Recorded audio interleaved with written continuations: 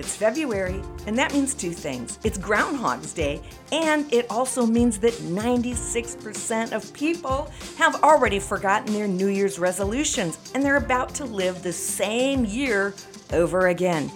But not you, because for the month of February, my free gift to you is your golden ticket to a new year. With my Brave Vision Blast Off workbook, you will gain clarity, which is the number one reason why most women quit. They don't know what to do. So find out what you're called to do, harness your energy, gain momentum, reach your goals this year, and experience a brand new year, not just another year. Don't leave your success to chance. Go to braveheartedwoman.com/Vision Blast Off to get your free download today, or just click the link in the notes. You'll be so glad you did. Freedom. Freedom is not just something you've been set free from, but something that you've been set free to become. We'll talk about it today on The Brave Hearted Woman.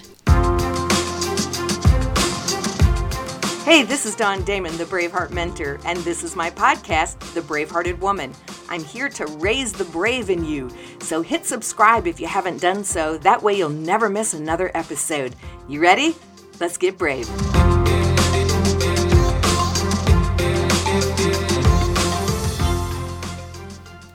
Happy 4th of July, my brave-hearted sister. I hope you're doing amazingly well. And hey, today I want to do something a little bit different.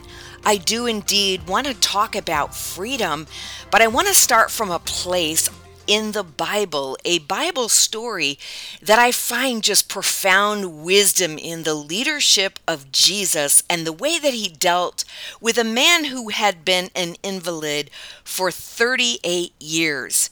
There was a Jewish myth that there was a pool that every now and then an angel would come from heaven, stir those waters, and the first person that would get in the water would be healed. Well, you would think after 38 years, this person would really have some opportunity, at least some know-how, some knowledge, some wisdom on how this whole thing works. And yet, there he was, still an invalid 38 years. I guess it's kind of speculation that he had been by the pool for 38 years. But nonetheless, Jesus did recognize that this man had been sitting there and in a sick condition for 38 years. That's a long time.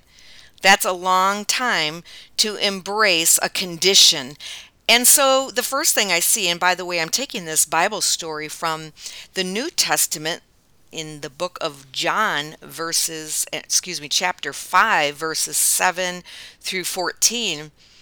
But Jesus sees this man, he sees the condition that he's in, and he doesn't condemn him, but he just asks him this question: do you want to get well? Do you want to get well? Today I want to talk to you about principles in finding freedom, just 3 principles, because we can't celebrate this holiday without really understanding what true freedom is. Is there an area in your life that has you captive? Is there something that you want to break free from but you feel you're imprisoned to? Do you feel like you've been on lockdown, in a jail cell, a prisoner, a captive, and you can't get out? Well, there's no reason ever for you to experience that or feel that. Freedom is available for you, for all of us. The price has been paid for us to have freedom. And that freedom is going to start right in between our 2 ears. Yes, once again, we have to talk about the brain and the mindset because it's everything. Mindset, soul set, heart set, it all matters. And so as we look at this story, I have to say, look at this wisdom. The question is, do you want to get well? Basically, Jesus is saying, what are you committed to? What do you want? Is it really wholeness or freedom or healing that you want? I'm going to ask you the same question today. What do you want? Are you clear? Are you going to lay in this condition for another 38 years, another 38 days, another 38 minutes before you answer that question? Freedom comes and begins with a focus, a new focus. What do you want? What can you see? What do you focus on? Because what you pay attention defines you.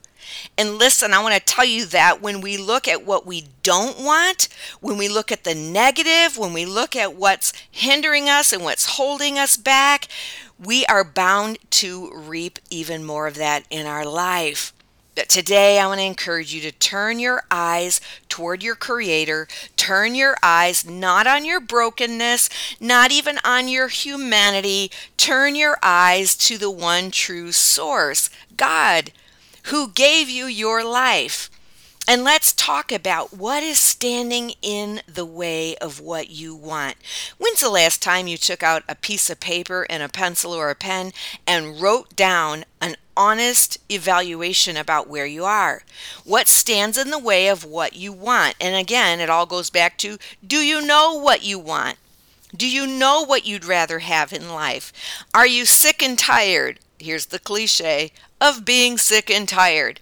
Are you exhausted from the condition that you're in? How much more do you want to pay? How much more will it cost you?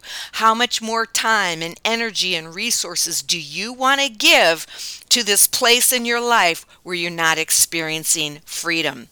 Can you identify habits that you have in your life? Are they hurting you or helping you? That's not rhetorical. I want you to answer that question. What are the habits that are in your life? And then, are those habits serving you well? Are they powerful habits? Are they purposely designed to nudge you forward, move your needle, advance your ball, get you going in the right direction, my brave heart sister? Or are those habits hurting you? Are they holding you back? Are they a hindrance? Are they an impediment to you? What kind of discipline do you have? Are the levels of your discipline in this area, are they high or are they low? Do you have a lot of ability to say yes to the right thing and no to the wrong thing? Do you have a high amount of ability and capacity to force yourself, self-governing, self-leadership to do the right next thing? Or do you continually find yourself laying on your sick mat as this man was by the pool, just not making progress? What's your commitment to change? Is it high or is it low? Do you think someday? Someday is no day. Someday is today. There is no someday I'm going to do this eventually. It's now. It's right now. We're not promised tomorrow. What is your commitment to transformation? If it's high, you're in good shape. If your commitment to this is low, what can you do to get in the mindset, to get in the zone of transformation? I can help you do that. I know exactly how to help you do that. And there is a key. There is a secret to getting yourself into the zone. That's why I believe every single person who wants transformation needs to engage a coach. That is why I have not just one, but two coaches that help me in areas of my life. Can you recognize and write down the negative effects that these habits have on you? See how they're stealing from you. You know, people perish for a lack of vision. And if the vision that you have, if you have every now and then a vision of the future and it's kind of scary, just understand that sometimes warnings are a type of vision. Don't neglect those warnings. They could be divine visions that are giving you a red light, a warning light. Pay attention to this. Pain can do the same thing. Pay attention to the message that it's trying to send you. Don't neglect them, because these warnings could be your friend helping you make a better decision today so you can have a more powerful outcome tomorrow. And then maybe reframe a few things. Like when I look, I've really been trying to get sugar out of my diet, and sugar creates inflammation. I struggle now and then with some inflammation in my body, and I always can tell when I've had sugar because my joints will be sore. But when I virtually do have it eliminated from my diet, but when I want it, if there's something sweet or something yummy, I make a choice. I weigh it. I really think about it. I really think about my options and I ask myself, am I willing to pay the price? Tomorrow, if you get on the scale and it's up, tomorrow, if you get out of bed and your joints hurt, is this going to be worth the price that you may pay? And I answer that. Or I rephrase it. When I see that cookie sitting there and it's looking delicious, I say, do I really want that gluten infested, non nutritious, cancer forming, sugary, blubbery, weight increasing thing in my mouth and my stomach? And when I put it like that, the answer is no, of course not. I do not want that.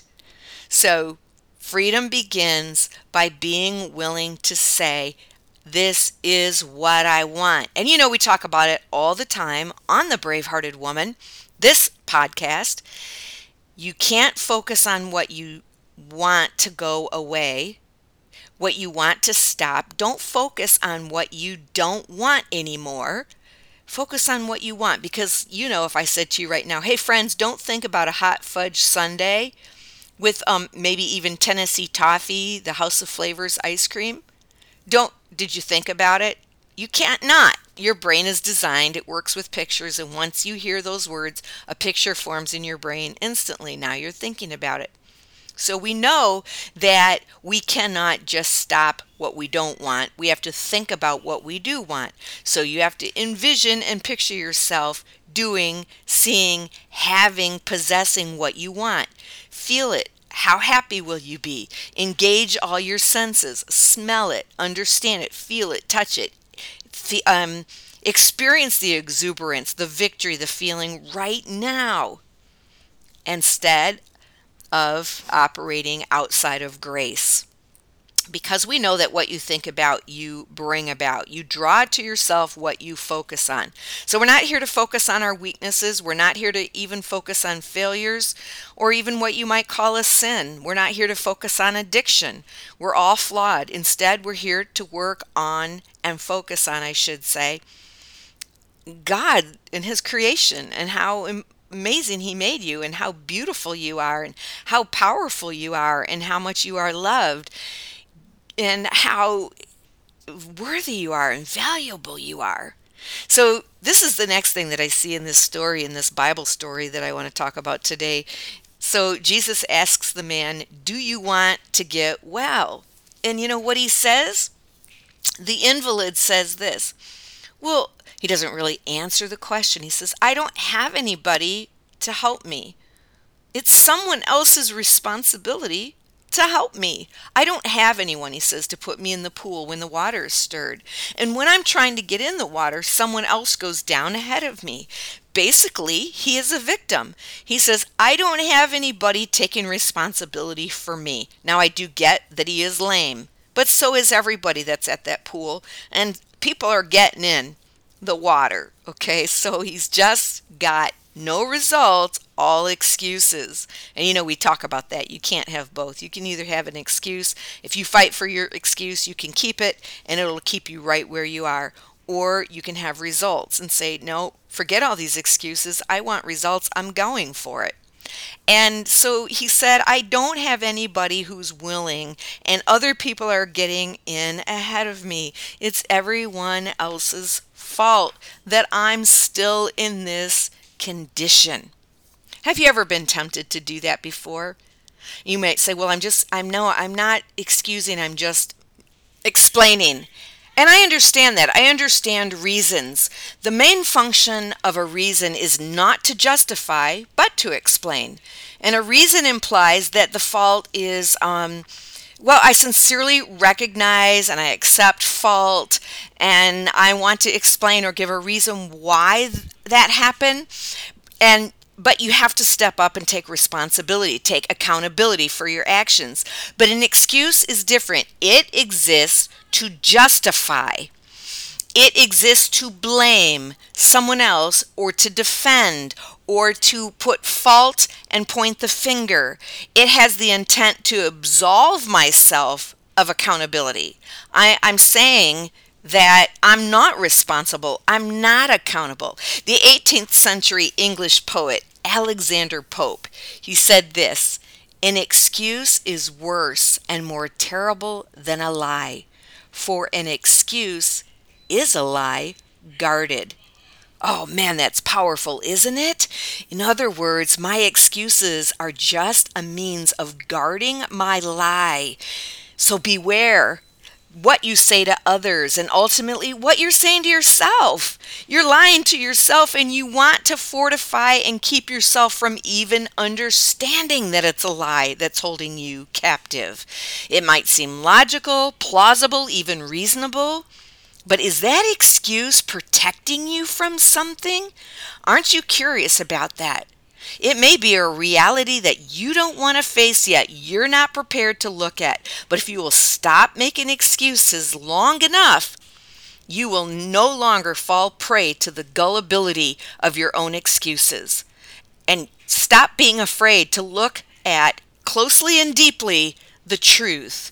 Because this excuse, it is not serving you well and it is keeping you in victimhood. So if you want freedom, you got to stop with the excuses. And then Jesus told the invalid to do this. And again, in the book of John, he said, "All right, you know what? Stand up, pick up your mat, and walk." I love that. Freedom continues when you pick up your mat and walk. By the way, nothing changed for that invalid until he made the first move. Nothing. He had to step out. He had to be willing to obey the command. He had to be willing to work the process. He had to be willing to understand that the process, the strategy, the plan was going to work. And he did. He stepped up, he rolled up his mat, and he began to walk. Wow. What do you need to just take a leap of faith and move? If you are stuck, do something. Get unstuck. Do not stay paralyzed. You got to do something. What can you change? A baby step. What can you do differently? Are you ready to accept a miracle? Because when you begin to move, the divine works for you. God works for you. The angels work for you. And I love it. He says, pick up the mat and walk. That thing that held you, you will now hold. That thing that deprived you, you will now deprive. I will deprive you of all of my energy. I will deprive you of my best days. I will deprive you, you bondage, you habit, you stronghold. I will deprive you of having me in your clutches. It used to control you, but now you will control it. It dictated to your quality of life. Now you will dictate the meaning of it. The mat that carried you, you will now carry.